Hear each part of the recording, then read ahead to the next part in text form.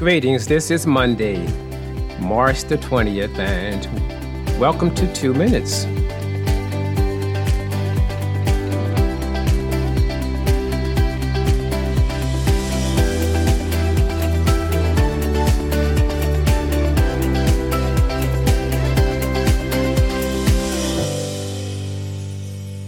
Welcome as we begin another week of 2 Minutes, and I do trust that all of you had a safe and extraordinary and a jubilant weekend. Today, our scriptures will come from the book of Genesis and the New Testament book of Romans. In Genesis chapter 12, verses 1 through 4, it says, "Now the Lord has said to Abram, get out of your country, from your family, and from your father's house to a land that I will show you. I will make you a great nation. I will bless you and make your name great, and you will be a blessing. I will bless those who bless you, and I will curse him who curses you. And in you all the families of the earth shall be blessed." So Abram departed as the Lord had spoken to him, and Lot went with him. And Abram was 75 years old when he departed from Haran. In the 4th chapter of Romans, verses number 20 and 21, it says, "He staggered not at the promise of God through unbelief, but was strong in faith, giving glory to God, and being fully persuaded that what he had promised, he was able also to perform." Throughout Scripture, we come across these two words, God says or the Lord says. It is a call to attention, as is done in the military, to bring the troops to a standstill in order to focus on what is being said. There are moments when we, as members of God's family, through faith in Jesus Christ, hear these words in order to bring us to attention, that we may hear what God says. Our text begins with God's call to Abram, whose name will later be changed to Abraham.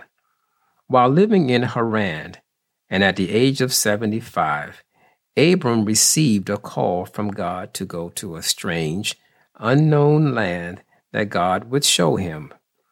God promised Abraham that he would make him and his descendants a great nation. Abraham was no doubt educated and had wealth in the form of livestock and servants.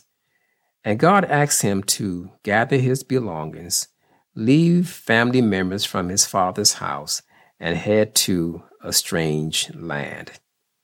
The only assurance Abraham had was the promise that God gave him.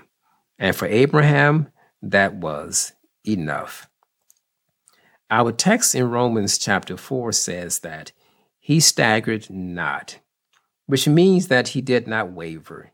He did not delay or seek advice from family members.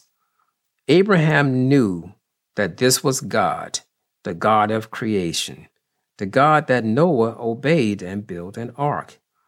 Abraham believed that God was faithful, and even though he knew not where he was heading, he was fully persuaded that God would fulfill what he had promised.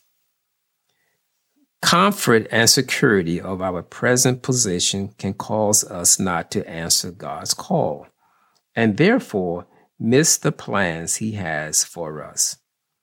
When I look at individuals in the Bible that God called, like Abraham, they had to make a decision whether or not to trust God's leading. Individuals such as Noah, Moses, Daniel, Esther, the disciples, the Apostle Paul, and many others.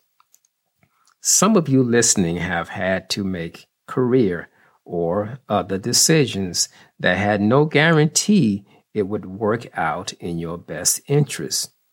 But you weighed the information you had and trusted you were making the right decision. This is what we do when God comes calling. We weigh the information we have. That information is His Word, the Bible, and how He has revealed Himself in Scripture, in His creation, and in our personal life. Jesus said in St. John chapter 10 and verse number 27, "My sheep hear my voice, and I know them, and they follow me." May God bless you.